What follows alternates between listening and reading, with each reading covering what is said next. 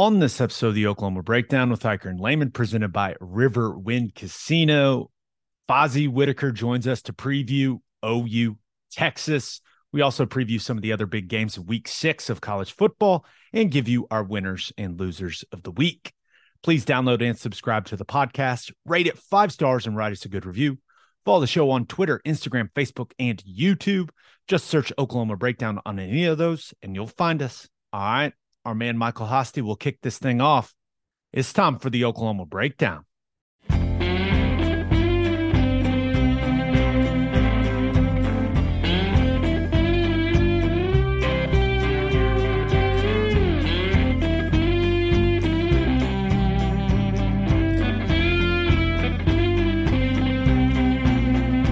Well, it's Friday and we're getting tore up. Down to the river in the back of Fred's truck. Remember I asked you, you said it was alright. Go get juiced down by the riverbed tonight. It's a beautiful Wednesday, October 5th, and you're listening to the Oklahoma Breakdown with Hiker and Layman, presented by Riverwind Casino. Riverwind is Oklahoma City's premier casino experience, and there are so many reasons why Riverwind is consistently voted OKC's #1 casino, but it all starts with their amazing variety of gaming thrills and excitement. Riverwind's beautiful award-winning environment plays host to more than 2,800 of the latest electronic games with a huge selection of table games, including blackjack match, roulette, and Teddy's favorite, craps. No matter what your game, Riverwind has it in spades and hearts. And to learn more about their gaming promotions and entertainment options in the month of October, visit riverwind.com. Go gamble at Riverwind, people. It's fun. Riverwind Casino, simply the best. Now recording this Wednesday morning. Please leave us a 5-star review and a nice comment. Also, if you'd like to sponsor the podcast, you can email the Oklahoma Breakdown at gmail.com. And Teddy, it is the most wonderful week of the year. I know the vibes are low right now for OU football, but we can't let it kill the excitement that is OU Texas week. Let's go, man. Yeah. There is, it's weird. Our fan base is like, there's a small group that is optimistic and still sticking behind the team. There's a group that is, I think, well, there's a large group that thinks we're the worst team in the Big 12 and we'll be lucky to go, 6-6 and make a bowl game. And then, there's a group that is just like sticking with the process. I don't know. I think that we've seen this game in the past, that it doesn't necessarily matter how good you are and what you've looked like heading into it. It always feels like it ends up being a level playing field. The team that's down plays up to the other team pretty much every single year. I'll say this, I understand the fan base's frustration. We're all frustrated, right? Anyone that has any involvement, right, with the program, whether you're a fan, you're a player, you're a coach, part of the radio team, you're doing the TV shows, everyone is frustrated. But this game is when this team needs the fans the most. And you and I, and it's going to be really hard to outdo their performance from last year. OU's fans were incredible in that comeback last year. They were insane. They need to be that for this team. This team needs you more now than ever, right? Things aren't going well. So even if you're going to this game and you don't feel good about it, fake it, man. Fake it till you make it. We need all the false enthusiasm in that stadium as we can get. So just that's my challenge to OU fans. If you're going to the game, fake it. Even if you're not excited, even if you're dreading it, even if you're worried about what could happen, the team doesn't know if you're faking it. They just need that energy. They need that backing now more than ever. So please make some noise because the team needs it, man. They do. And I said it last year right after the game was over, and I still believe it.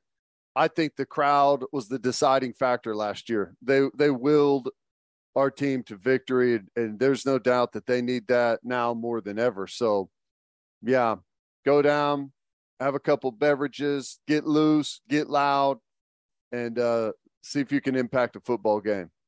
Yeah. Okay. Before we talk about things to watch for, and before our man Fozzy Whittaker helps us, talk about Texas a little bit, you had the coaches show earlier this week with BV. Anything he said that kind of stood out to you? Nothing really individually. I liked his attitude. I liked a lot of the things that he said. I didn't make any excuses, but at the same time, like they fully understand the challenge. They know what they've got to do better. They're on the guys. The guys are like, there hasn't been any quit, haven't turned on each other, haven't turned on the coaching staff. Like, as bad as it's been, and everyone up there's hurting. There's no doubt about it. But as of right now, it's still a tight group, ready to continue on and keep getting better. So, I feel good about where they're at, like mentally moving forward. I don't know necessarily how that's going to translate onto the field, but I feel like they've got a team that's still ready to press on, continue to try and get better. So, yeah, I think his attitude was good. Good. It's good to hear. All right, let's get into our things to watch for OU Texas. Let's start with when OU's defense is on the field, Texas's offense is on the field. What are you watching for, Ted? What challenges does Texas present offensively? A lot of challenges. They're pretty good. I like this offense. I like the style that they run. Some really good stuff. A lot of 12 personnel, 2 tight ends out there. It'd be interesting to see what kind of style they adopt against us. I think there's, because of their good skill group, they're able to kind of morph a little bit from game to game what they're going to really, be in the most, like personnel wise and kind of stylistically. But a lot of 12 personnel. They'll run some misdirection stuff. They'll get you on boot out of 12 personnel. A lot of split zone stuff. They pull their offensive linemen a lot. They'll do some crack toss stuff where they get the tackle out, and they'll even pull the center from that as well. They'll run a front side play to where you've got you G it with the front side guard and also pull the backside guard and try and get those guys out in front just to create some extra gaps out there. And they'll run that oddly enough out of split action, which is weird to see someone run split zone and do that with it on the front side, pulling both guards out and getting in front. They'll run some split back stuff, which is interesting. They got 2 good running backs. They'll get in some bunch and do some different things bunch wise. Like I mentioned, crack toss. They got some route progressions out of it as well. Some of your basic stuff. They run a lot of high-low schemes in the passing game, and they get to it a bunch of different ways. When you're in zone, they're going to run something underneath to grab the attention of the underneath players, and then they're going to run the deep digs and deep crossers in behind it. And they build those routes a bunch of different ways. You're going to get a lot of max protection and 2 receiver routes out of 12 personnel. Play action, keep everyone in.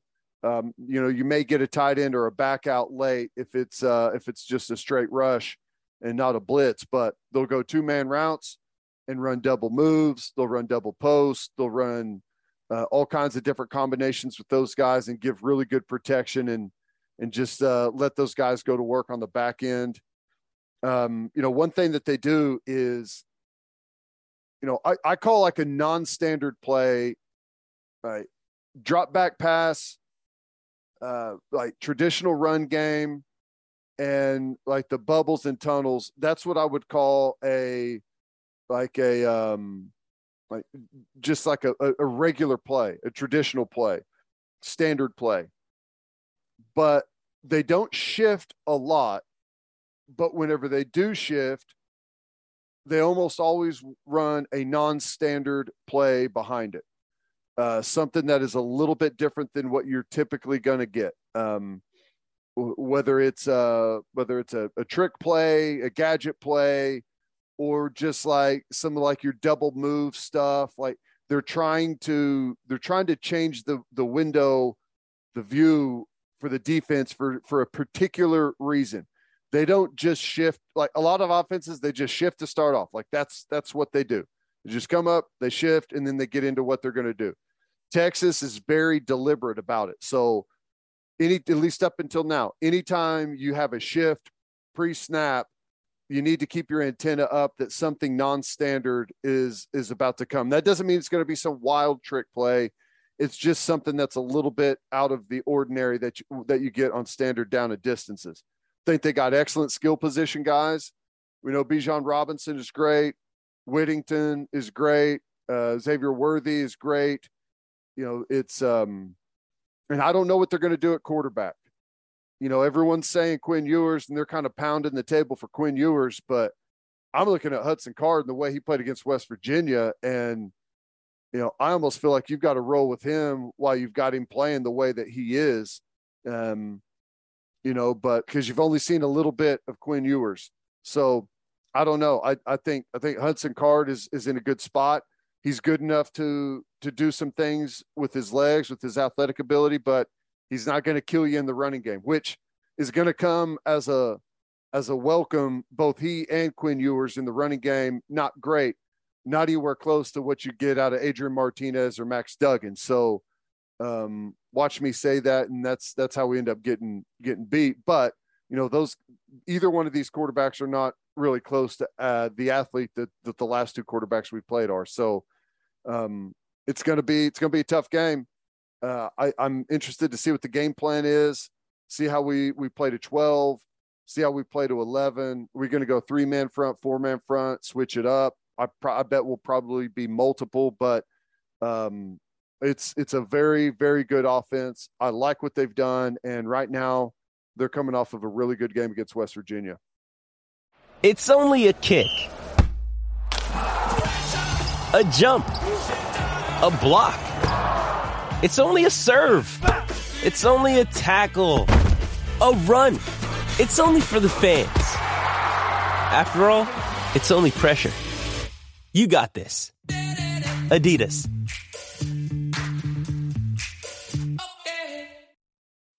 When you need mealtime inspiration, it's worth shopping Kroger, where you'll find over 30,000 mouth-watering choices that excite your inner foodie. And no matter what tasty choice you make, you'll enjoy our everyday low prices, plus extra ways to save, like digital coupons worth over $600 each week. You can also save up to $1 off per gallon at the pump with fuel points. More savings and more inspiring flavors make shopping Kroger worth it every time. Kroger, fresh for everyone. Fuel restrictions apply.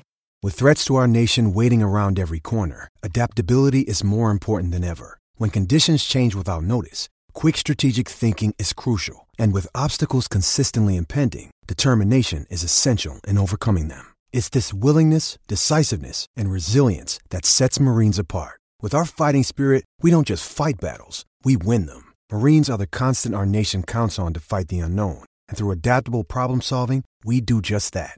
Learn more at marines.com. Xavier Worthy is the best wide receiver that OU's played. Bijan Robinson is the best running back OU has played. JT Sanders is the best tight end OU has played. They've got absolute weapons at the skill positions. So as I watch their offense, it's pretty simple for me. OU's defensive line has to dominate the game.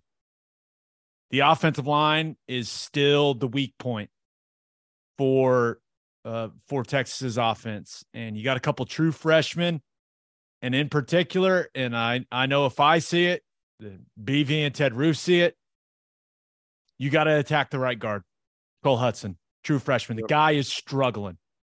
right? And I mean, he's a true freshman starting in the interior of the offensive line. Like that's not easy.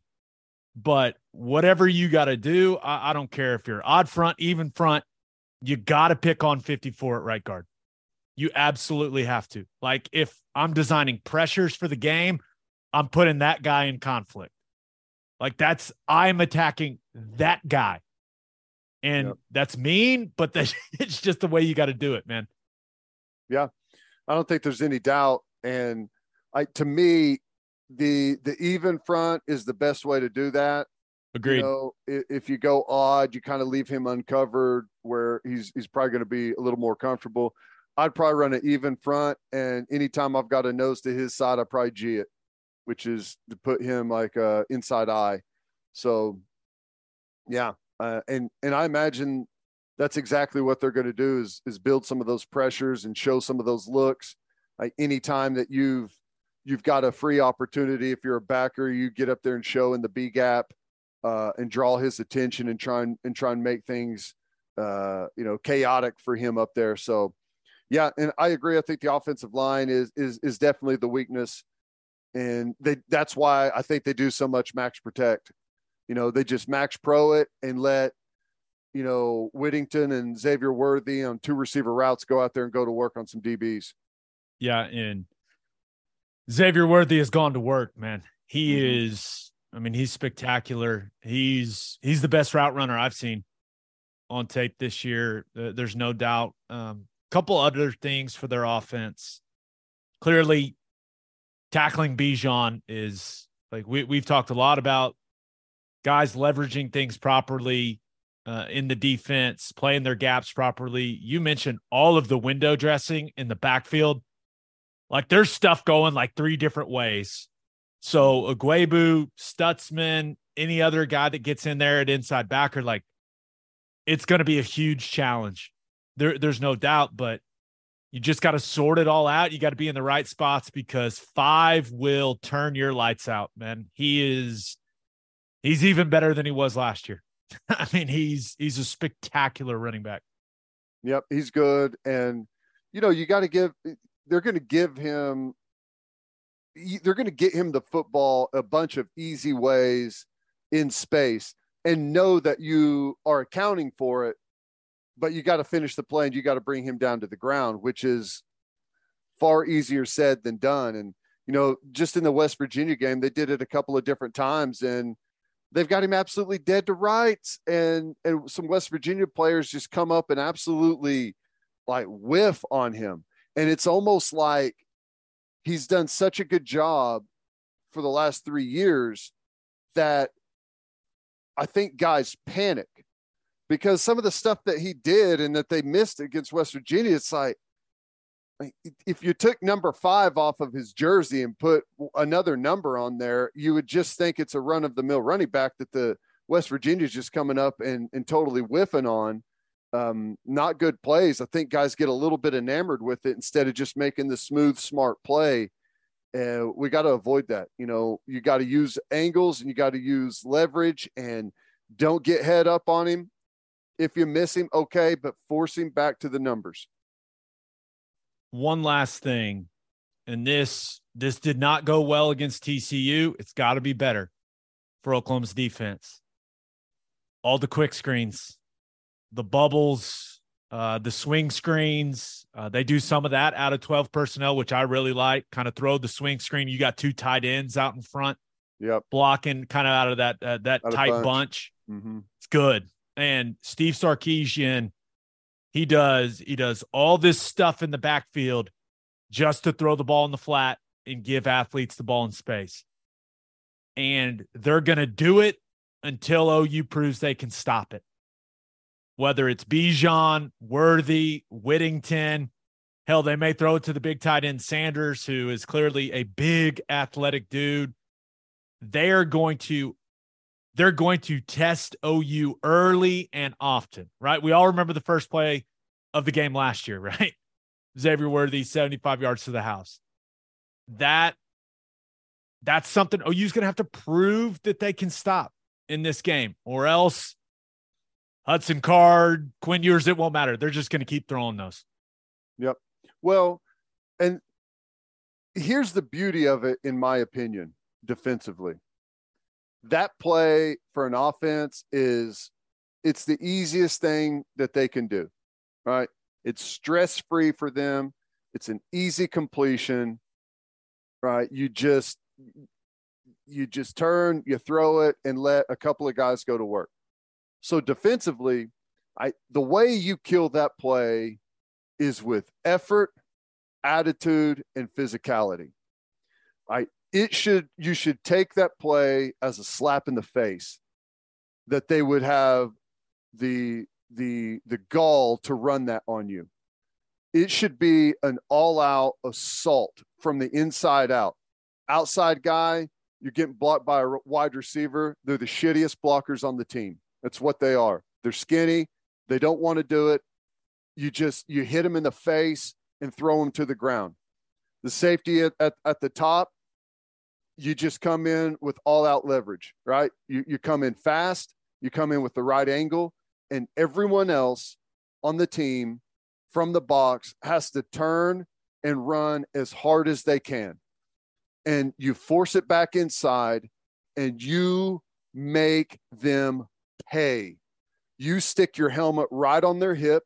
You stick your helmet right in their ribs. You make every wide receiver on that team say, don't run that shit whenever I'm in there. Do not throw me the football on the bubble again. I ain't running it. And after you tattoo them a couple of times, wide receivers, they don't want to block and they don't want to get hit. So they're going to just try to keep it outside, and they're going to go down as soon as someone touches them, because they don't want the 290-pound DN to come and put his helmet right inside their gut. Like, that's how you beat that play. You don't beat it by turning and jogging and seeing if a DB out on the island can make that play by himself. You kill that play with effort and physicality and attitude. That's the only way you stop it, or they'll run it forever. It's like the old ISO, right? People used to always come out, and on the first series, they're going to run ISO, and they're going to see how the Mike backer and the two inside guys are going to handle it. They're going to see, do you have the guts to come up in there and crack, have that big collision with the fullback, stuff it up. Like, if they see any weakness, any sign of hesitation from the backers, guess what? You're getting it all day long. It's the same thing. It's just now they just run it on the outside. Yep. Love it. All right. Anything else? OU's defense, Texas offense? Nope. All right. OU offense, Texas defense. Should be interesting, man. Now, Texas, they are technically a 3-3-5, but very different than the 3-3-5 we saw from TCU. Their third linebacker, Ovie Oghoufo, he primarily, when the other team is in 11 personnel, which is what OU has majored in all season, he's along the line of scrimmage, right? And, they can bounce back and forth between an even front and an odd front, but he is kind of just playing more of a traditional outside linebacker / DN role for them. And it allows them to be multiple. So you'll see, as you're watching the game, you'll see what looks like 4 guys along the line of scrimmage. Now, whether they got a guy head up over the center or not, that's kind of where rules change for how things are blocked up front. But I know everyone's talking about the quarterback situation. I don't know if Dillon Gabriel is going to play. I haven't asked. I find it very hard to believe that he'll play with everything that's going on right now, with the discussions, with concussions, with the Tua Tagovailoa situation, with how. And OU's always been extra cautious on that regard. And I know that, but it's always been the same mentality. Like, the only game I missed in college was got a concussion against Iowa State. I said, hey, I'm good to go for Baylor. It was the next week, and they said, we know you're good to go, but we're holding you out. It's the only game I ever missed. And that's always kind of been the mentality, and I appreciated that, right? It's always been this training staff has always put the player and their well-being first over winning games. So I'd be really surprised if Dillon Gabriel's out there as OU's quarterback. I don't know anything, But I'm going into this game fully anticipating Davis Bevell being the quarterback. But let me explain something. It does not matter who OU trots out there at QB if the interior of the offensive line does not play well. It doesn't matter. I'm telling you, because I'm going to be as clear as I can with this. OU's interior has to play well, or they're going to have a very long day offensively.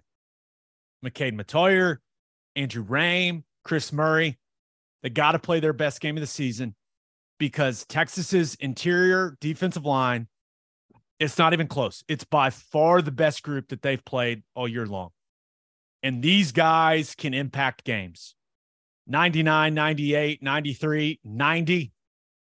I think they would all start for Oklahoma. They're good. They're big. They're physical. They get off the rock. They use their hands well. They are good players on the interior.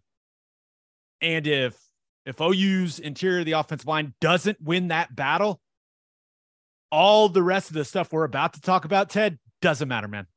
Mm-hmm. Because if those guys are collapsing the pocket as pass rushers and making whoever's playing quarterback for OU uncomfortable, going to be a long day.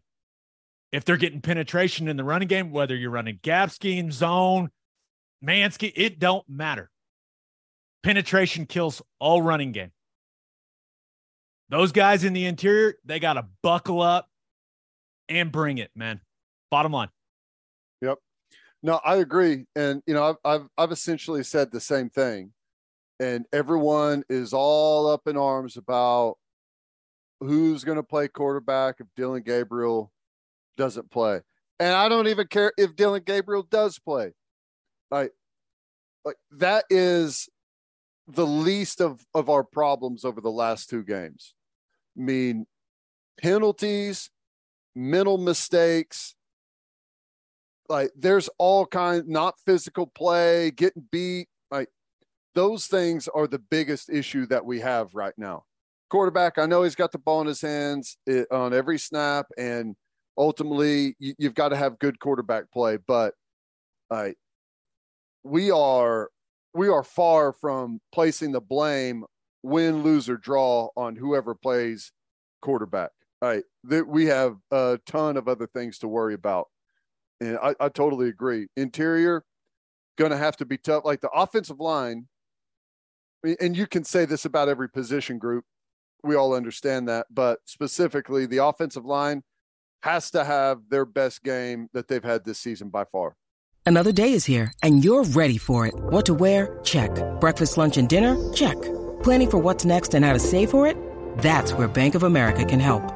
For your financial to-dos, Bank of America has experts ready to help get you closer to your goals. Get started at one of our local financial centers or 24/7 in our mobile banking app. Find a location near you at bankofamerica.com/talktous. What would you like the power to do? Mobile banking requires downloading the app and is only available for select devices. Message and data rates may apply. Bank of America N.A., member FDIC. No doubt. I mean, there's absolutely no doubt. And with that in mind, I do think perimeter run game is the way to go. Right. I think that's where you're going to find the most success. I think their edge guys, 88, 18, they're just guys, in my opinion. Right. I really like the interior guys that they've got along that defensive line. I think the edge players are okay. So we've seen Levy dial up, that G pull on the front side, backside tight end in the wing, kind of leading around. They've found money with that. They've created good lanes with that. We saw some good GT counter stuff last week that's hitting kind of wide, which they've had some success with. Interested to see if they can run outside zone worth of shit in this game. But I think perimeter runs, right? Attacking the edges of the defense is the way to go. Stay away from the strength of that defensive line for Texas, which is the interior. But, one main thing I'm watching, right? Let's say it is Davis Bevell, right? I know a lot of the fan base throw Nick Evers out there. Let's see him. Okay. We'll see. But whoever it is, this environment is unlike anything anybody, even if it is Dylan Gabriel, this environment will be unlike anything any of these quarterbacks have ever stepped into. It's just the reality of the situation. So how is Jeff Lebby going to get the QB some, what I like to call layups early? I mean, place is going to be nuts, right? Whoever's out there is going to be nervous as hell. How does Lebby get them into a rhythm early in the football game? How does he get Bevel going, oh, yeah, I can throw it, and they'll catch it, and okay, yeah, this is just a game, right? Settle down. And is it rhythm throws with some of the quick stuff, some of the bubbles, like some swing screen stuff to Eric Gray or any of the running backs? Like, maybe that's it. But they got to do a few things to get Bevel settled into the game. And that puts a big emphasis on wide receiver blocking out on the edges. But you got to get some simple stuff for him early to make him realize it's just a football game. I know that this place is nuts. The scene's incredible. But you got to get him something that just settles him down and gets him in rhythm and just lets him relax. Yeah. Yeah. And a lot of times it's, a quick little quarterback run game play, whether it's, a zone read, just a zone read, or run the quarterback power, something to where you carry the football, you take a couple of hits, and you just settle into the game. Right. And I don't know how many times you've heard a quarterback or someone say, like, I was nervous and butterflies until that first hit, and then I was fine. And that's how it is. And the same thing, I agree with the rhythm in the passing game. And the best way to do that, in my opinion, is find Drake Stoops in the slot, let him run that little hook up, and just, hit him in the chest with the football and let him go.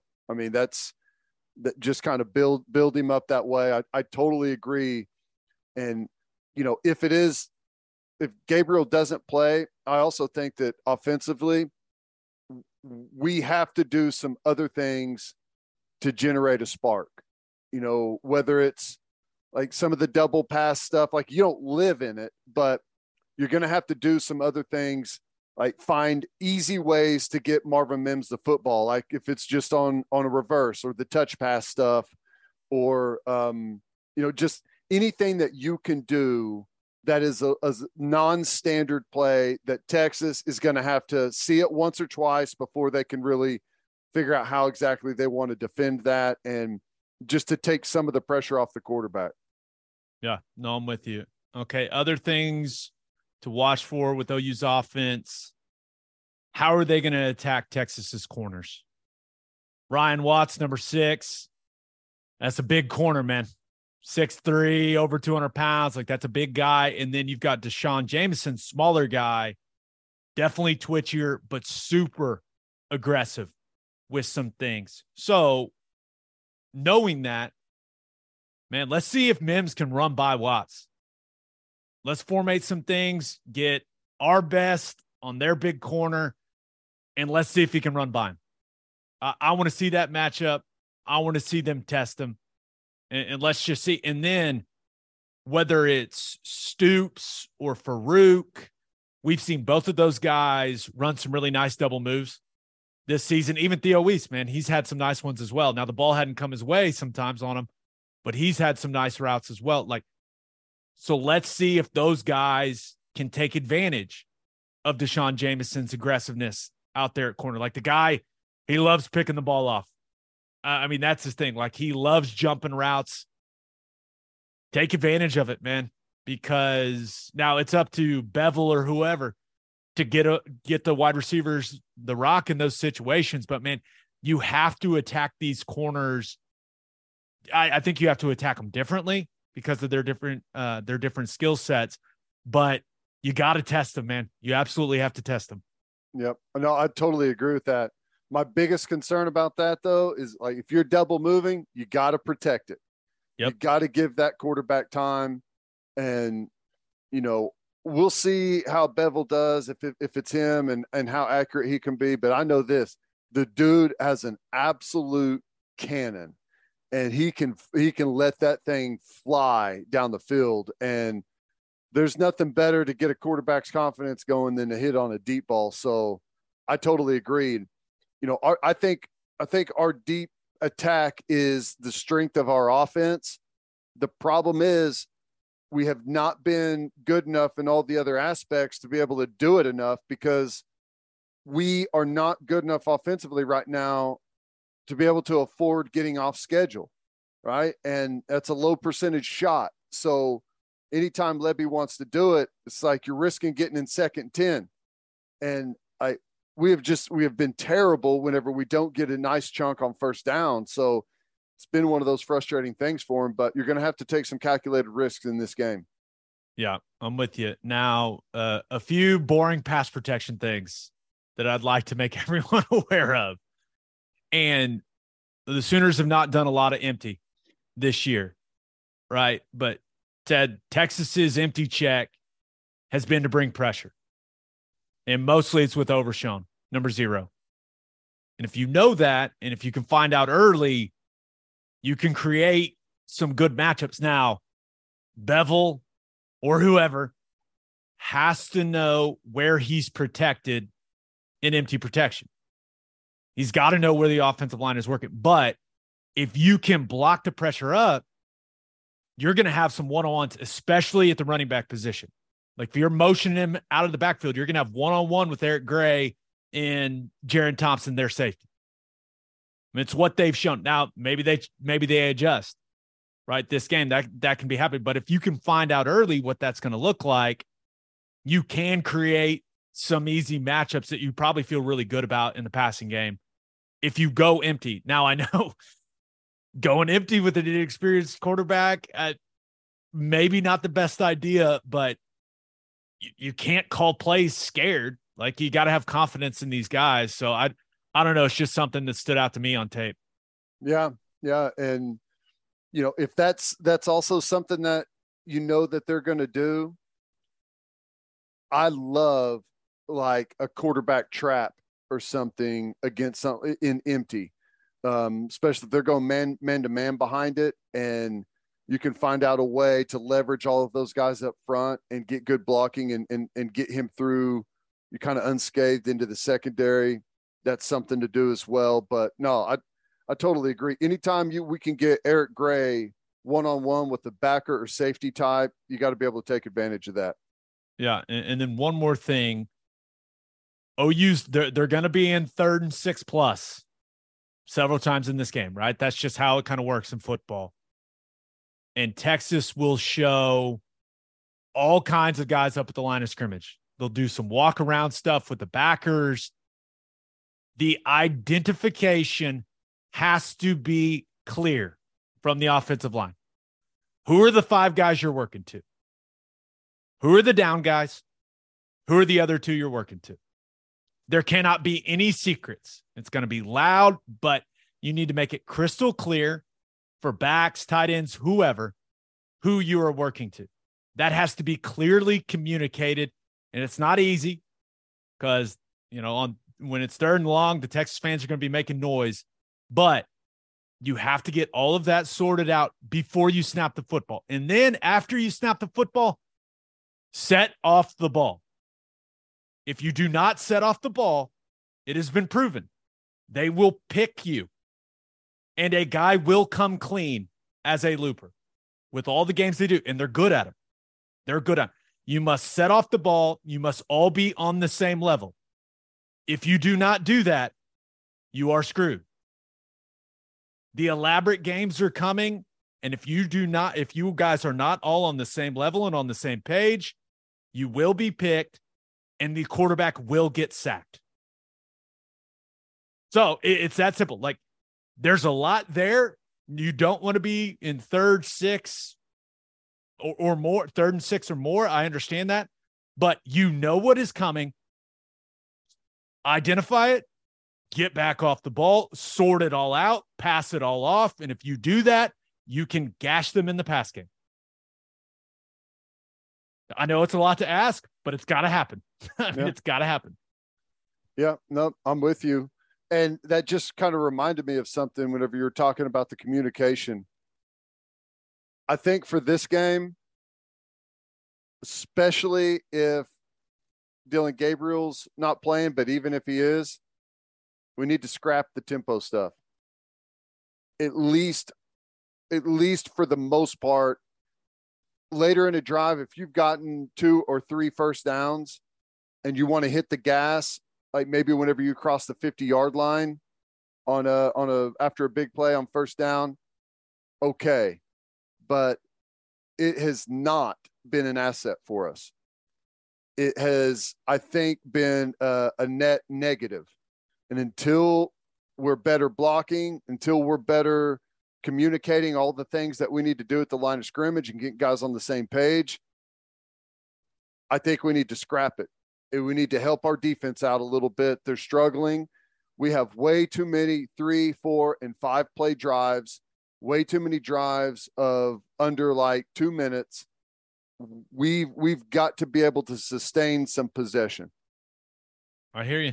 I don't know if they're going to do that because just kind of against the philosophy that Levy's got, right? Mm-hmm. But I think it also may help Bevel out, right? Where he can see the defense, he can process things, he can take a little bit to gather himself, all that stuff. But I don't know. That's an interesting point, man. It really is. All right, let's get to call your shot. Do you think it's helped us, though? Say that again? Do you think the tempo has helped us? No. I think you got to be able to play fast. You got to be able to play slow. I like tempo after you get the first down. I'm not a fan of tempo like, hey, you gained 2 yards on first down. All right, let's snap it real quick. Like, you know what I'm saying? Yeah. Yeah, but and I think tempo is best used as a change-up. Yeah. Like whenever you constantly play fast, like the defense is like they've been processing it like that the whole game. It doesn't become an advantage. Yeah, we'll see. That's a really interesting point, though. All right, let's get to call your shot. We asked you guys for your boldest predictions for OU Texas. And Ted, let me just tell you, there are some of the fan base not in a good place heading into this game. But I liked this one. It comes from Vance on Twitter, who says, since it's Halloween season, the defense channels the spirits of the 2001 defense, and it comes down to the Superman Part 2 play to ice a win. Boomer, I love Vance's energy. Let's go. Hey, I'm down with that. Whatever team we need to channel, I'm 100% behind it. Yeah, let's play some good, solid defense, man. And that's the biggest thing to me. You don't necessarily need anything special. You just cannot give them free stuff. You cannot give Texas free plays, either offensively or defensively. I'm with you. And this last one comes from not sure on Twitter, who says the legend of R. Mason Thomas starts at the Red River rivalry. 3 sacks, 2 forced fumbles, 1 safety, and a touchdown. My God, that is bold. Yeah, that'll do it right there. And I just hope we get him back. Like, I don't know what his status is going to be. I think he's had that hamstring for several weeks now, and hopefully he's back, get in that rotation. You know, he does bring some good things off the edge, and, you know, we've been lacking in the pass rush department for the last couple of weeks. Yeah, it's just hard to expect a guy that's missed time, a guy that's a true freshman, right? A guy that wasn't even in uniform, didn't even travel last week, to all of a sudden go out there, be healthy enough to be, you know, to have a dominant performance. I mean, that's asking a lot of a true freshman. He's probably going to be a situational player if he's even healthy and ready. Yeah. So I like, not sure, but I'm kind of, not sure about that bold prediction. All right. Birthday shout outs. Happy 7th birthday to Rylan Kentner. Happy 10th birthday to Shaddix Riggle. Shaddix, what a name. That's awesome. I like that. Happy 17th birthday to Aubrey Hudkins. Happy 19th birthday to Nick Ripple. Happy 21st birthday to Addison Ragland. Happy 30th birthday to Elena Franklin. Happy 34th birthday to Tyler Steele. Happy 36th birthday to Dr. Jalal Varga. Happy birthday to Jacob Ott. Happy birthday to Dr. Jeff Potts. Happy birthday to Janelle. No last name, just Janelle. All right. Happy Physician Associate Day to Jamie Teeter and Gannon Gill. Nice. And Ted, I try to take the requests as they come and please the listeners. This is a first. We're going to do it. Shout out to David Naro. It's the 1-year anniversary of his passing. Well, David's going to be rooting the Sooners on up there in heaven, man. Come on, David. We need you. We absolutely need it. And sorry to hear that. And I hope everyone, friends, relatives, take it well. Yep. All right. Let's get a little more on this OU Texas game with our man, Fozzy Whittaker. But first, the only place to stop when you're road tripping is Love's Travel Stops. Love's has over 600 locations in 41 states, offering 24-hour access to clean and safe places. Whatever your road trip needs are, Love's has it. Fuel, fresh food, all the snacks and drinks, including, yes, my favorite, Java Amore. The coffee is fantastic. Love's also has you covered if you forget your phone charger or headphones. They've expanded their mobile to go zone so you can grab any of that stuff there. Make sure you download the Love's Connect app for exclusive offers from today's most popular brands. The Love's Connect app also includes a route planner and store locator. People, stop at Love's on your way to Dallas. No matter where you're coming from, there's one in every direction. Send us a picture. Tweet it to us at OK_breakdown. We want to see you at Love's. When you see that red neon heart on the highway, stop in and say hi at Love's Travel Stops. For a full list of what Love's has to offer, visit loves.com. Opolis Clothing is the exclusive home for all of our Oklahoma Breakdown merchandise. If you want to live your life in buttery soft comfort, go to opolisclothing.com. That's OPOLIS clothing.com and use promo code TED, TED, for 10% off your entire order. You still get a discount on all the OU and OKC Thunder gear as well. It's opolisclothing.com. Use promo code TED for 10% off. Buttery soft and 10% off. And make sure you send your kids to Bishop McGinnis Catholic High School. Bishop McGinnis Catholic High School has a long tradition of educational excellence with a 12-to-1 student-to-teacher ratio. No student is overlooked. Bishop McGinnis's college prep curriculum offers 22 AP courses. There are numerous clubs and organizations for students to join. As a proud member of the OSSAA, there are 14 sports offered. If you want to provide the best possible educational and spiritual development for your children, contact Bishop McGinnis Catholic High School or visit bmchs.org. Financial aid is available. All right, here he is. Here's Fozzy Whittaker.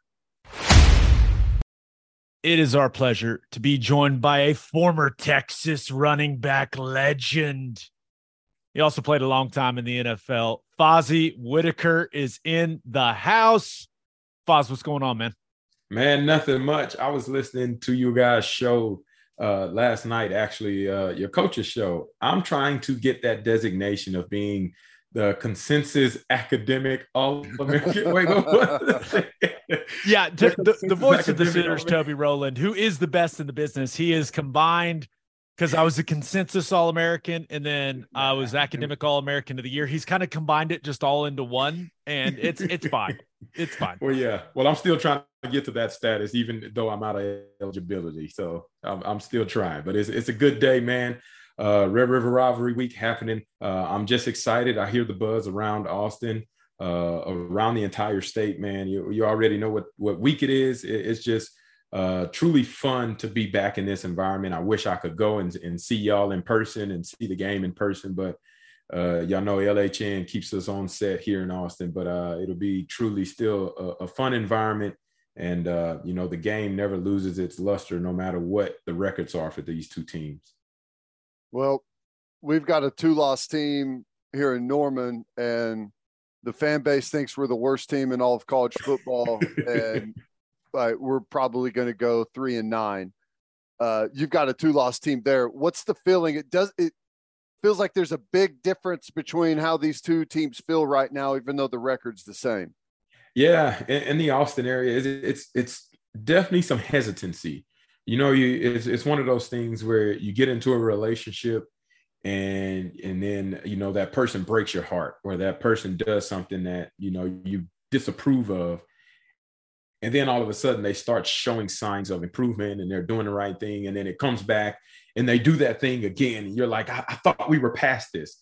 And that was kind of the feeling whenever Texas lost to Texas Tech a couple of weeks ago. We were like, okay, you lose 1 point to Alabama, had the game won with that final kick, and then obviously they go down and drive and score, and you're like, okay, this team looks drastically different from what we looked at last season. They look like they had gone through marriage counsel per se with the relationship that they're in, and then now all of a sudden you come back in Texas Tech, you lose the double-digit lead kind of in the same fashion that you lost double-digit leads in last year, and you're like, wait a minute, this is the person that we were trying to get away from, and yet and still this person still, finds a way to make their image here. So now we're back on the mends. You see them perform against West Virginia, and it's a performance that you think, this is the Texas team we know. This is the person that I wanted to get into a relationship with, a marriage with.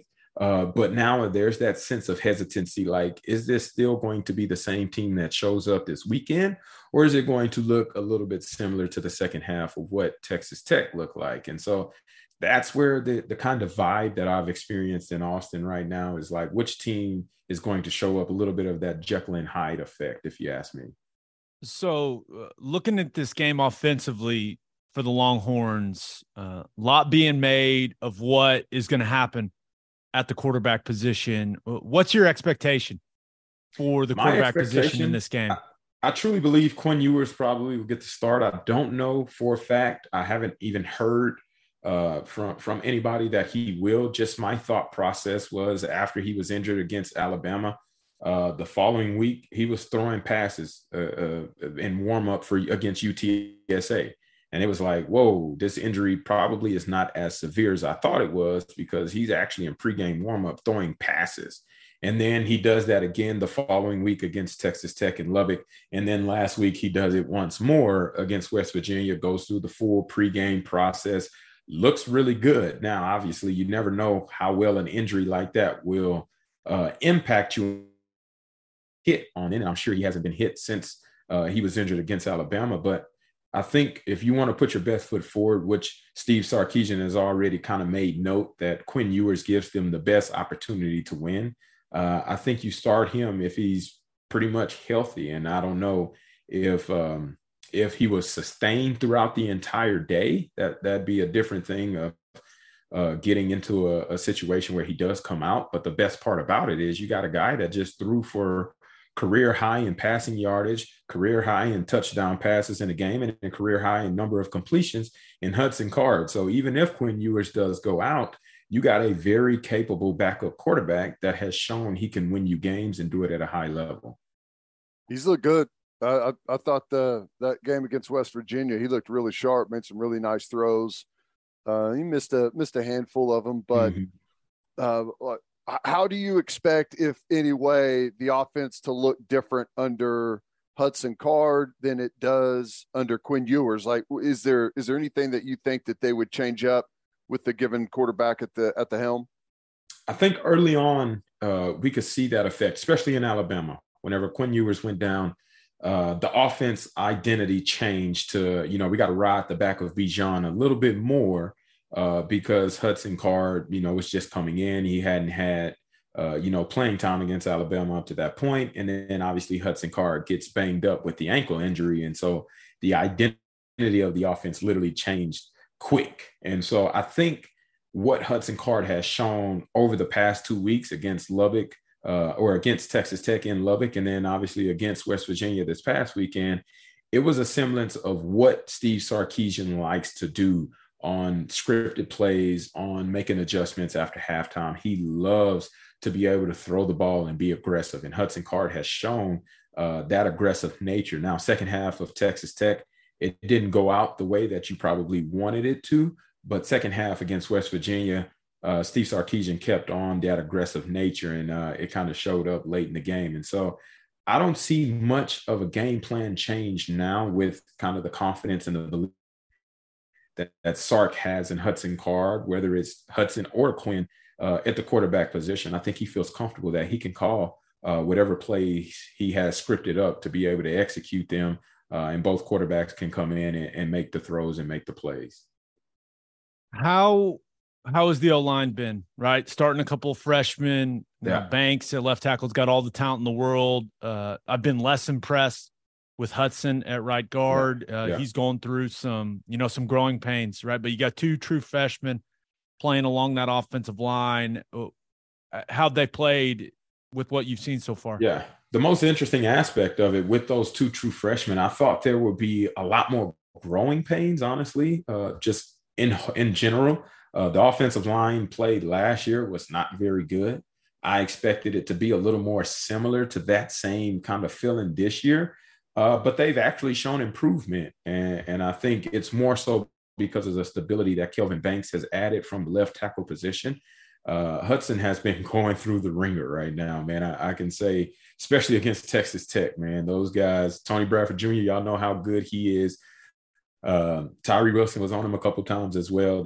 Those are studs. And then obviously you get Dante Stills coming in, Taj Austin this past weekend. Like, he experienced some lumps and bruises at that right guard position. But what I can say is he's still been in a position where he's looking promising, right? It's still areas improvement, but I can see some of the promise. And as a whole, collectively, this offensive line has performed better in the pass game. In the run game, there's way too much leakage, way too much leakage. So that has been a step back from a season ago, but it's still kind of on par, statistically speaking, with what Bijan has been able to do from a standpoint of yards per carry. That's just how great Bijan is, because literally from the time that he has contacted Texas is less than a yard from what that area of contact is. So they're giving up a ton of pressure and not being able to dominate the line of scrimmage from a run game perspective, but from a pass game perspective, I've seen significant improvement. So it's above schedule, ahead of schedule from where I predicted this offensive line to be at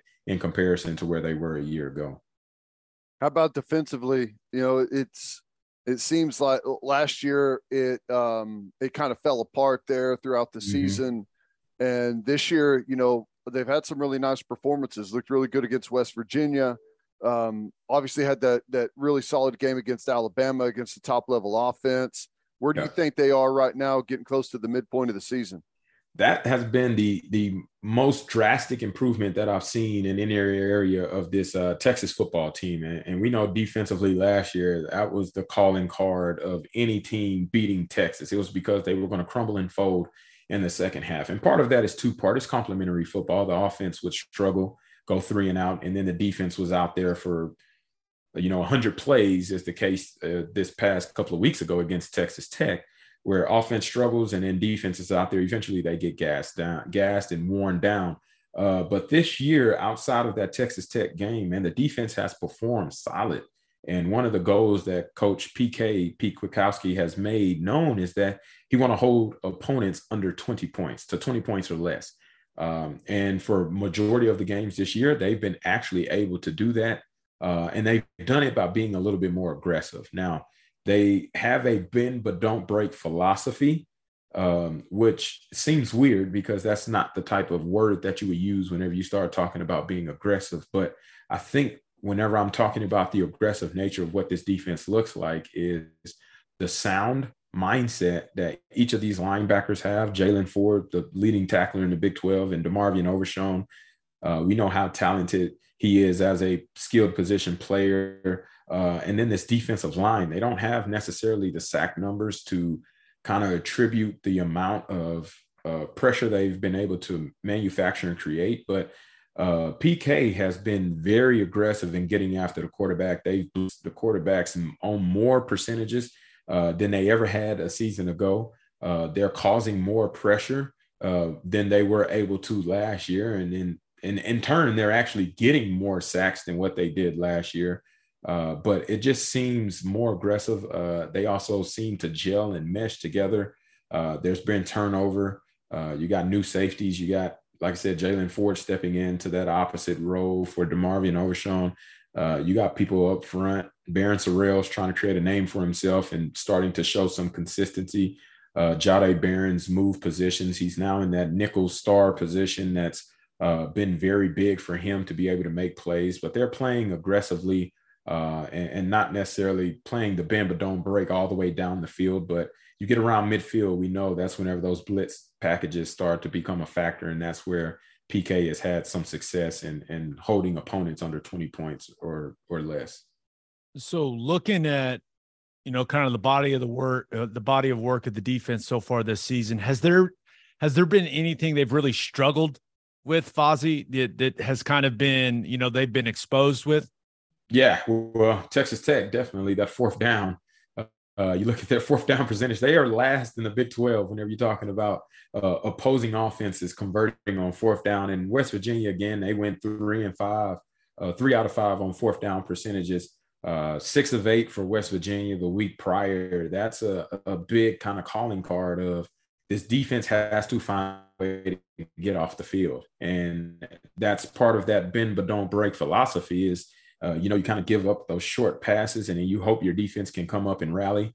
And then whenever you got to be aggressive, you got to be aggressive. But that man coverage is something that I want to see more of on those third and mid or third and short kind of ranges to be able to get off the field and force either a sack or a turnover. And so this defense just hasn't been able to do that on a consistent clip, is get off the field. They're getting to fourth down, but then they're not getting off of the field on fourth down. So I would love to see some more consistency and improvement from that area. And I would love to see more turnovers happening because that ultimately can change the momentum and the trajectory of a game. And it gives your offense obviously another possession. So you got guys like Bijan and Xavier Worthy and Jatavian Sanders. You give them an opportunity to handle the ball another time.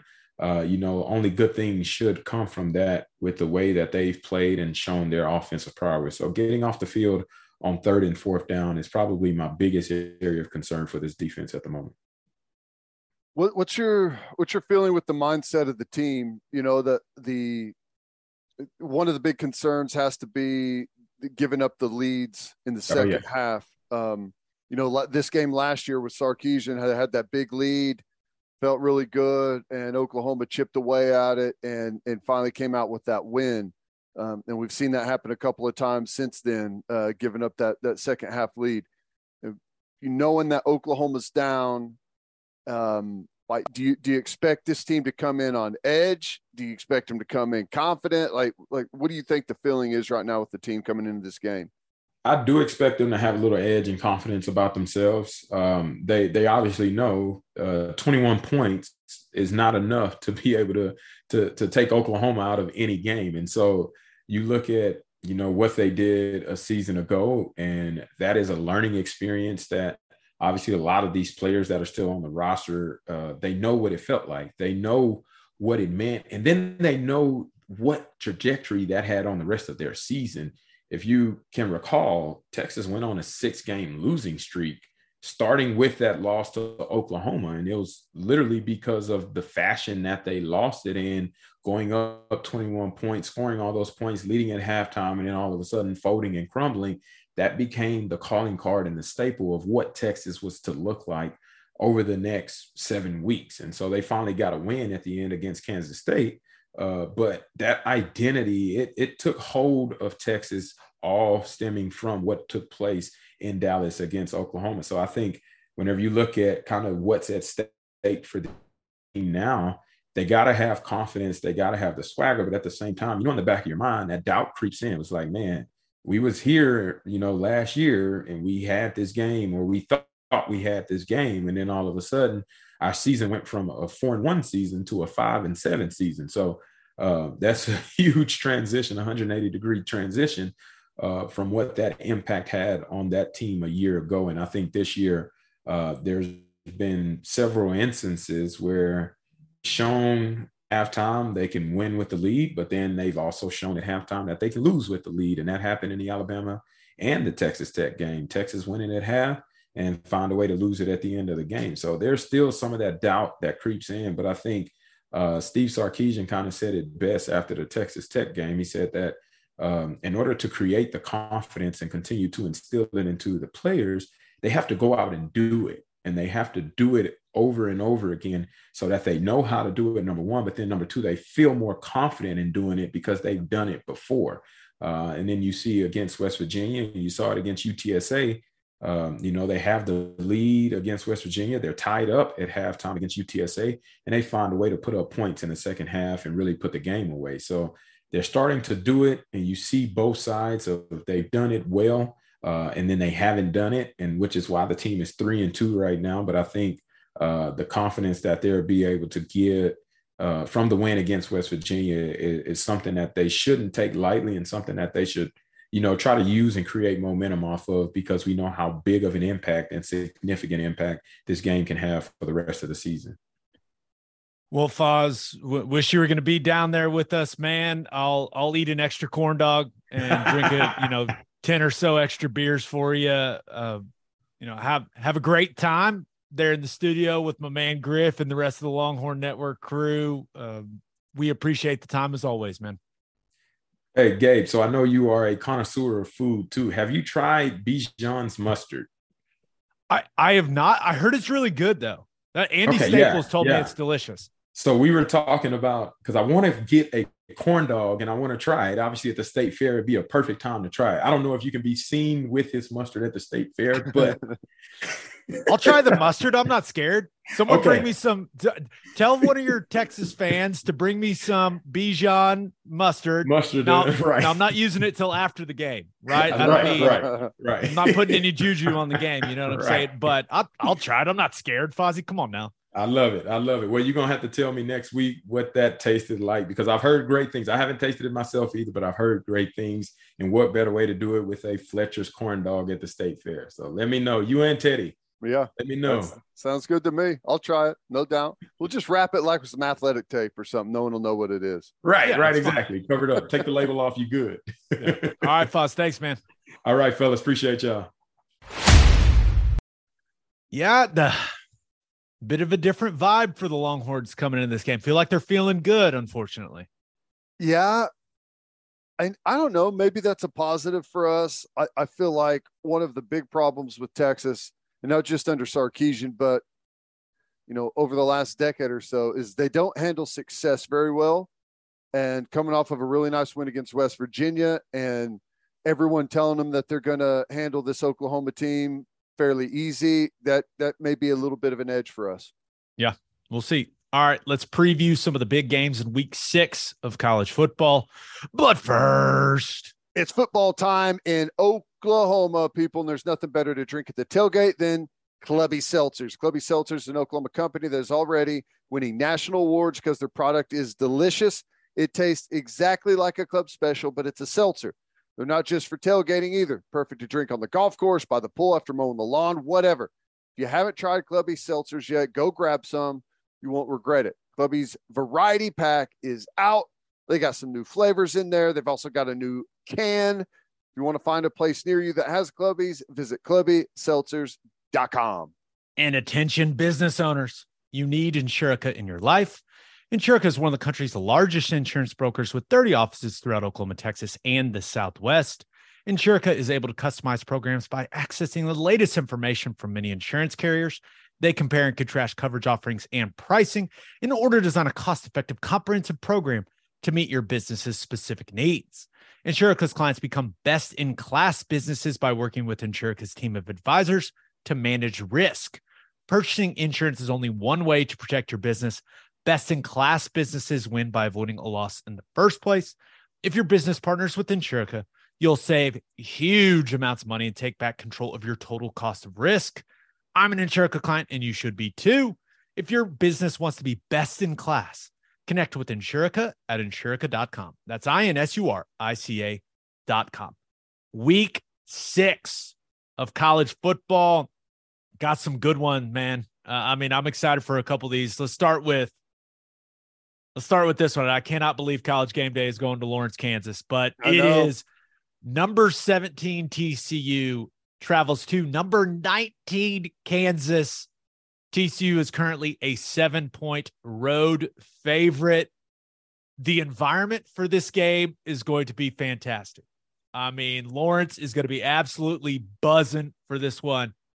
However, Kansas defense, they're going to have a repeat performance, just like what they did against Iowa State, because that TCU offense is coming, man.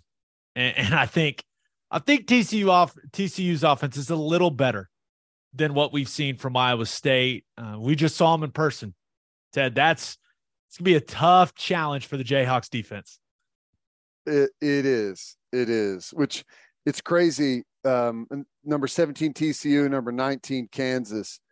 The OU Texas game is the only Big 12 matchup this week without a ranked team, which is crazy to think about. But I'm totally with you. I think TCU's offense I don't think they're getting the credit that they deserve. Now I know we made some things really easy for them in that game, but their skill position guys as a group, I think you'll be hard pressed to find anyone better, definitely in the Big 12, with the size that they offer, the speed that they offer. The two guys that they have at running back, I think, are excellent. Max Duggan's playing out of his mind right now. So I think TCU wins it. And I'm just trying to find a way how TCU doesn't win it by multiple scores. And who knows, man, momentum and belief is a hell of a thing. And that for a fan base that hasn't had anything to cheer about for a long time, it's different what you get out of a fan base like that than what you get out of a fan base for a team that's usually really good. It's going to be insane, and it's going to be majority students. It's going to be wild, going to be an intense environment. I'm looking forward to it. I think that's so cool that they're able to host that, but I can't find a way to see how they beat TCU right now. Yeah, I just think that Kansas's defense is going to be a little overwhelmed by the size and speed of TCU. And let's be real. I mean, Duggan's been great. He's been great, but it's kind of my hope that this thing turns into like an old school Big 12 shootout. Yeah. Right. That's not what the Big 12 is anymore, but it'd be a lot of fun watching Jalen Daniels and that Jayhawks offense go up and down the field as well. Like, I'm hoping that's what we get, just because I want to be entertained. But Iowa State, that defense really made it tough on Jalen Daniels and that Kansas offense. And I don't want to say like the blueprint is out there now, but there's no doubt TCU is going to be able to take a look at that film and go, okay, what did they really struggle with? And I think that's a big advantage for TCU, but Kansas has undoubtedly been the best story in college football, and they're going to continue to be a great story, but I don't think this one's going to go very well for them. So I hope I'm wrong, and maybe it's special teams, right? You know, special teams has been a big plus so far for TCU with the dynamic return game they've got, but maybe they mess up, right? That's what won Kansas that game last week against Iowa State. Iowa State's kicker couldn't hit field goals. Like, that stuff happens in college football. So maybe that ends up, maybe there's some huge special teams plays in this game that swing it in the Jayhawks' favor. But if there aren't those, I just don't see how TCU doesn't win this one comfortably. Yeah, I agree. But like I said, you never know, man. Whenever a team's got crazy momentum like Kansas does right now, anything could happen. And their quarterback is a guy that can create something out of nothing and does so quite often. So I'm excited about it. I hope Kansas wins, I guess, but I don't know. I think TCU is pretty daggum good. I hope TCU wins and their offense looks great, because I think it'll make us feel a little better. Right. Go put up 600 or 700 yards on Kansas. It'll make us all feel better. All right, next game. Number 11 Utah travels to the Rose Bowl to take on number 18 UCLA. Utah currently a 3-point favorite. We don't talk a ton of Pac-12 on here, but all of a sudden the Pac-12 has gotten very interesting, right? These teams, the way that USC is playing, Utah has cruised since that Florida loss to start the season.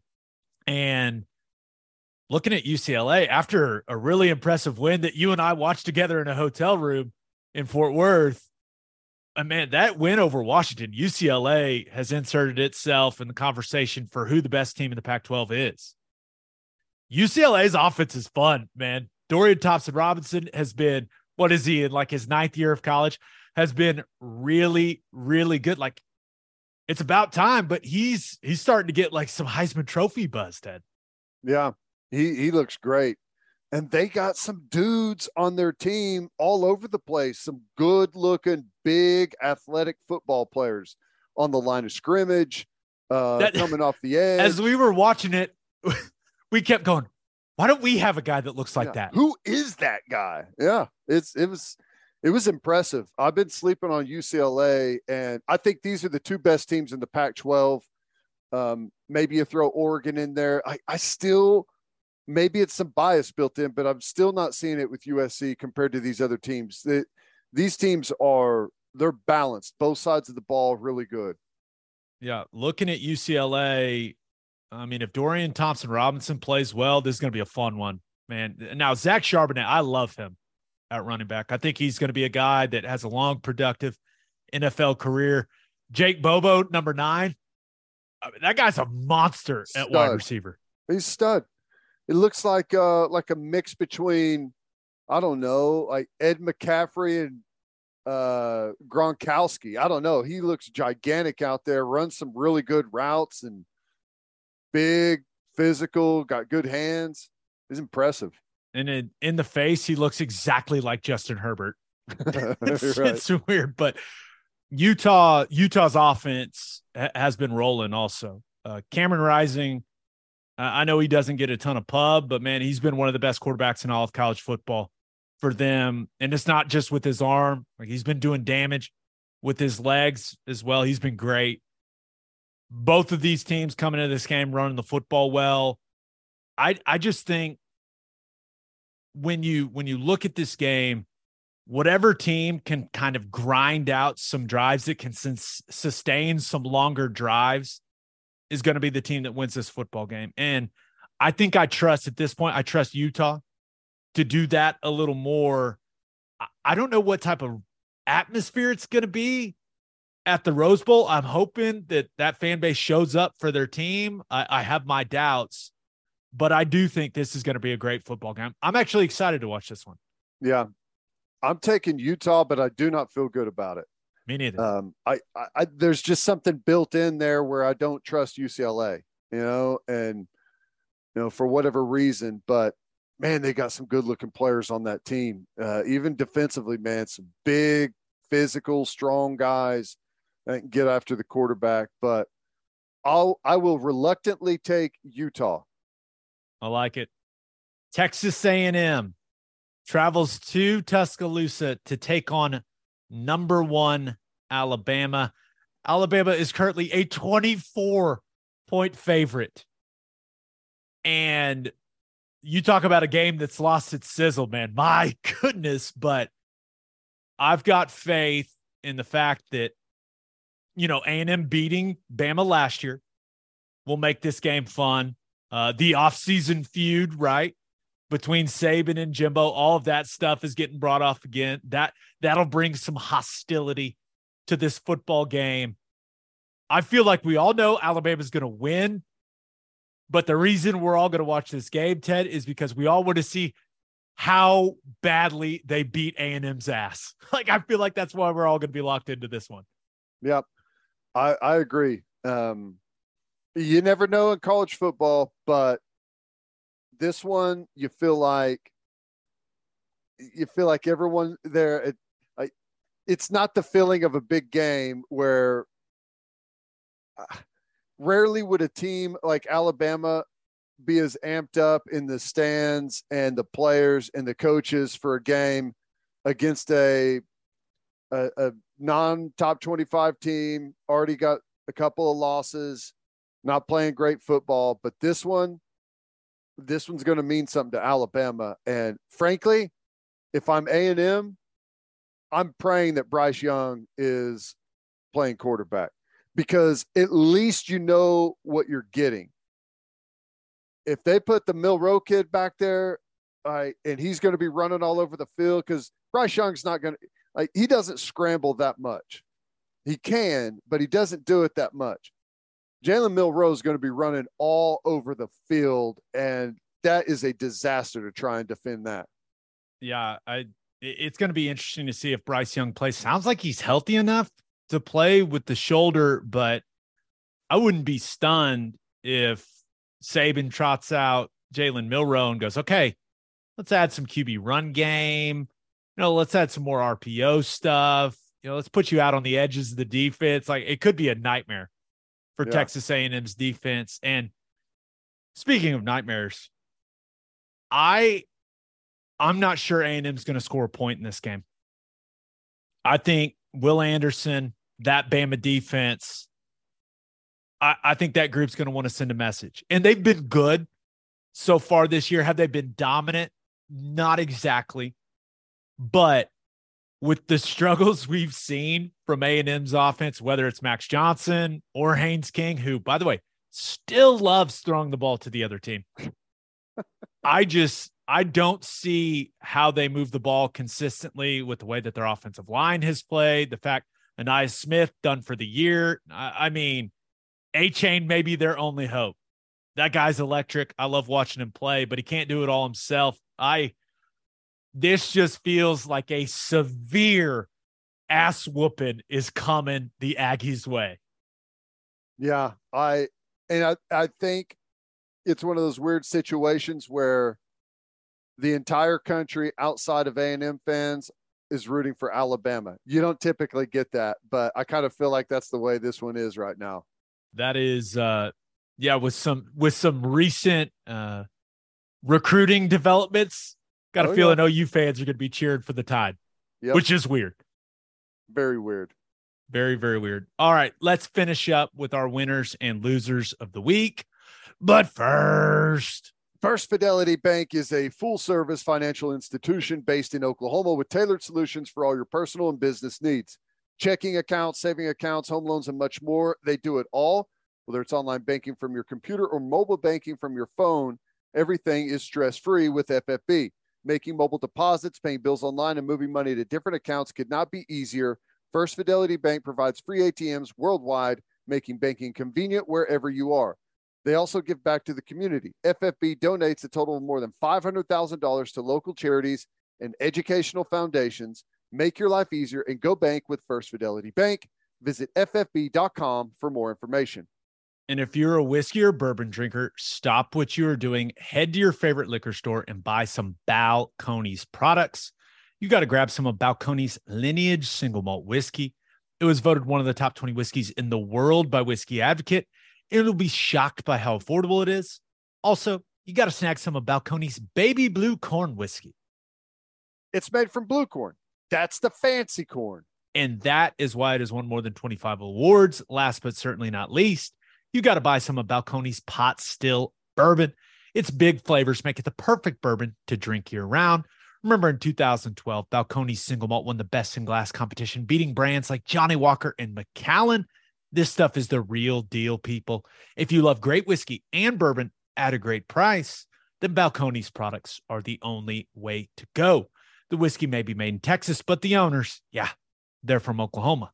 To find a liquor store that has it, visit balconesdistilling.com. As always, Ted, kick us off. Who do you have as your winner of the week?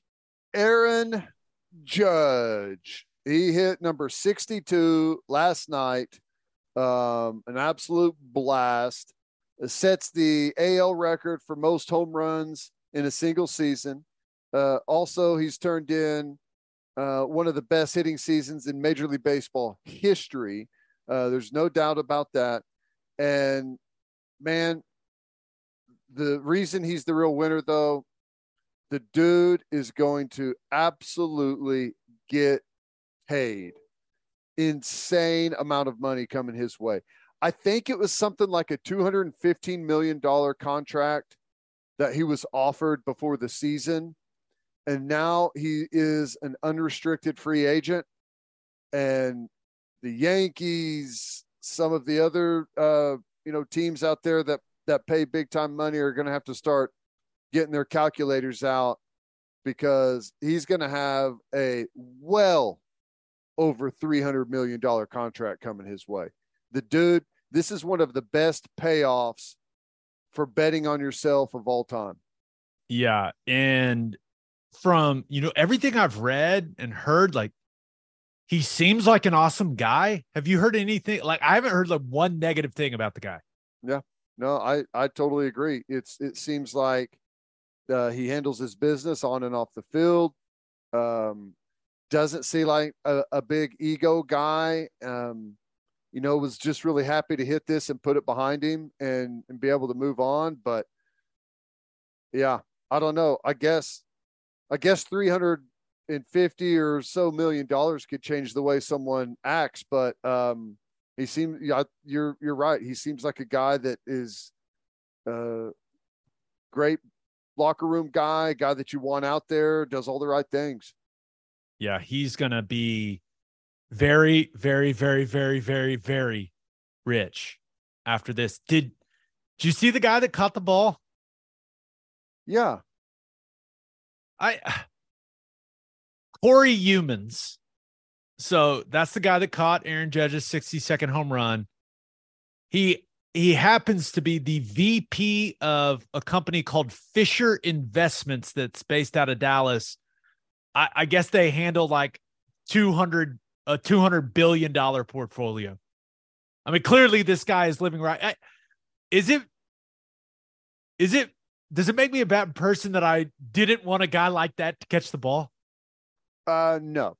I wanted someone like it's life-changing for them to catch that home run. No offense to, I do not know Corey Humans. No offense. And that guy's LinkedIn page has to just be insane right now.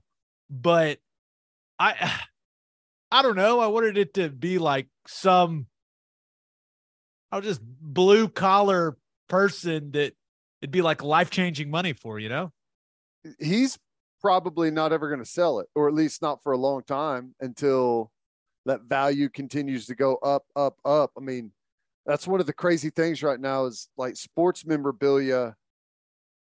I don't know why I thought that it would be like a segment that like wouldn't continue on to make like that type of money, but every single year records breaking on how much some of these things are going for. So if you don't need the money right now, hang on to it. Yeah. I don't know. It's just a little disappointing. Did you see the person that just jumped out of the stands, like down into like thinking that it might drop? That was hilarious. Or whatever you got to do to get your hands on it. It's easily a 7-digit payday without a doubt. There was some company, I saw Darren Ravel put it out. There was like some company that had already made an open offer to whoever caught it that they'd give him $2 million. There you go. So, nuts. And I guess if he doesn't hit another one in the regular season, like the price of the ball doubles or something. I don't know how all that works, but yeah. Corey Humans, nothing against the guy. It just not the type of story I wanted, All right, who do you have as your loser of the week? I had to go with Paul Chryst. And it's not necessarily like the firing and all that situation. All of that is fine. Like whatever. But he had a $20 million buyout. And he only made them pay $11 million. I don't know all the reasoning behind it, but they're getting off easy. I can understand like someone not wanting to put someone through the ringer if you feel like you've been treated fair the whole time. You're ending this thing on good terms between both parties. But it's funny money, man. College football It's ridiculous. It comes from nowhere. No one's accountable to any of it. If they owe you $20 million, just take the $20 million. You're not really helping them out by not taking it. It's funny money. If they owe it to you, you got to just go ahead and take it. He's probably got his reasons, but for me, it's like, come on, man, just take the money. I didn't understand why he took less. I know. Like, and one of the theories is like he can take whatever job he wants, and like there's no offset, but still, it's the contract, man. Just get all the money you are owed. And I know he's a Wisconsin guy, loves the program. By the way, won like 72% of his games there. Not too shabby. Take the $20 million. Take some time off, man. Take some time off. There's got to be something else, like behind the scenes, right? Like I saw that and I was like, how does that make any sense? You know who should be pissed off is other coaches, because now other athletic directors are gonna be like, hey, you saw what Chryst did at Wisconsin. If an athletic director says that to me, and I'm a coach being fired, I'm be like, yeah, don't care. Don't care what Paul did. I don't know. It's wild. I saw that and I was like, well, I mean, I guess like it would make you look like a good guy if there was an actual reason behind it, but it's not taxpayer money. It's the foundation money, and college football, it's monopoly money. It's not even real. It's just like, you don't have to run like some great profitable business. It just continues to pour in from donors and TV and all of these things. Just take the money. But what do I know? Yeah. Do you think he's just so embarrassed about that Illinois game? What, they rushed for like 2 yards where he was like, I don't deserve it. Take it and give it to Bielema then, if that's how you feel about it. Yeah. You earned this. I will say it has felt like Jim Leonhard was going to be the next guy there for a long time, right? Now, what's he been I think he's been to DC since 2017. And now he's got his run, man. He's got his trial run. And he's got his opportunity to prove that he should be the guy moving forward. I mean, the guy's a Wisconsin legend. So I'm interested to see how the rest of the season goes for Wisconsin, because that's the thing. They're like 1-1 in the Big Ten, and the Big Ten West is wide open. Man, it's like they can still go play for a Big Ten title. That's why the timing of it is weird, but I think they just wanted to give Jim Leonhard his opportunity to see, like, okay, is this the guy? And if he's not, if they struggle a little bit, then Kansas fans should start getting very nervous. Yes. Very nervous, because Lance Leipold, he's from Wisconsin, obviously. From Madison, close to Madison, right? But yeah, it went to Wisconsin Whitewater, coached there, won a ton there with all the national titles. Like, a lot of Wisconsin roots for old Leipold.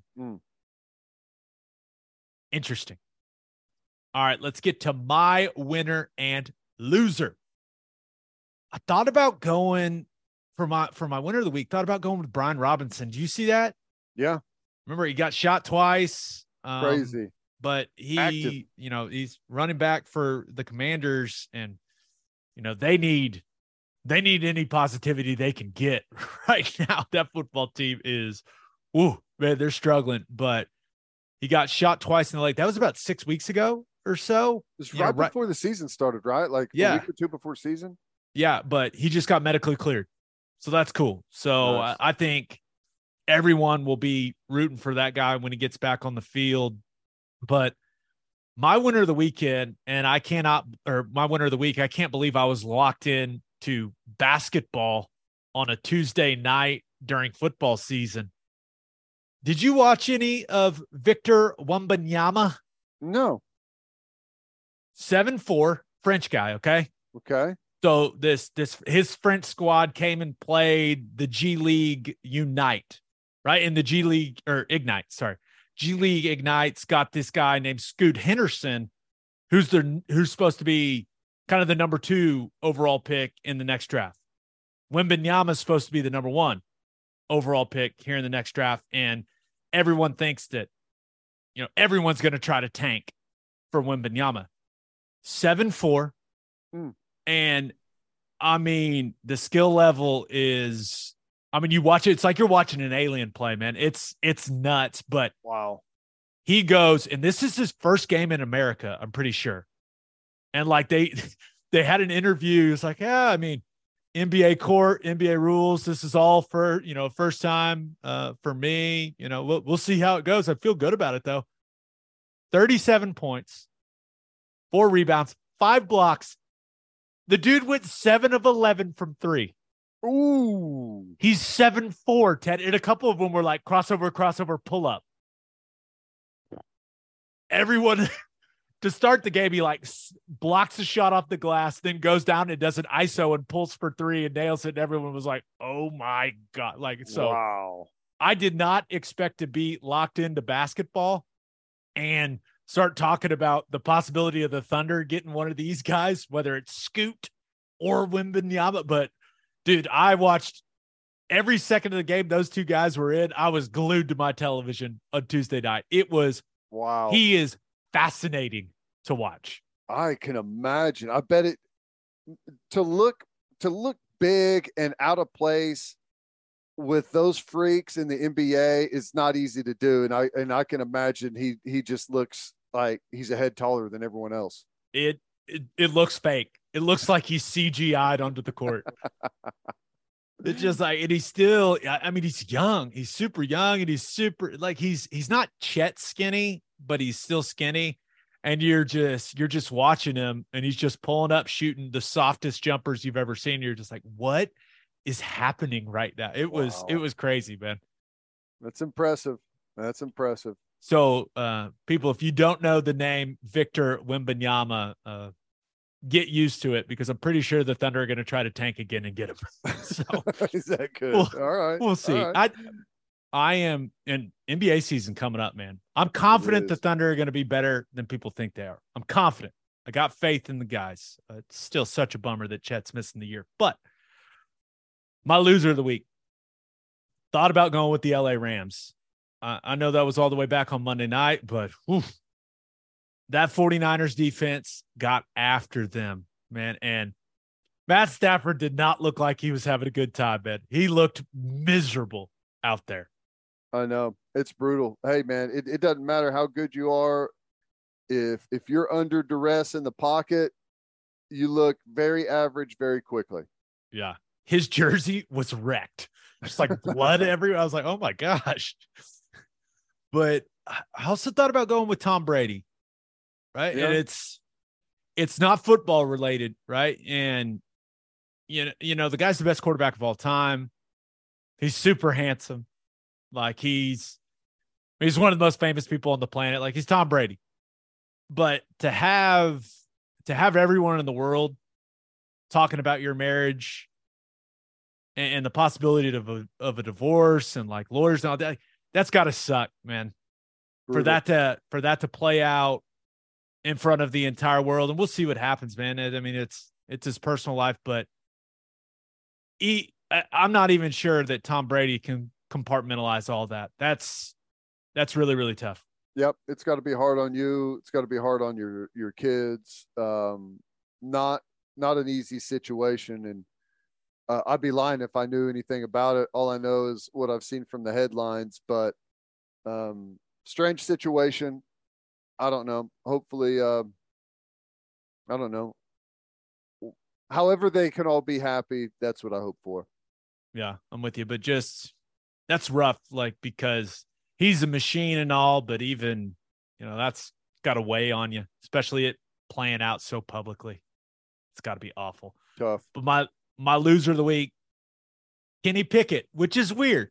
I know, because Mike Tomlin just named him the starting quarterback, right? And you're a first rounder.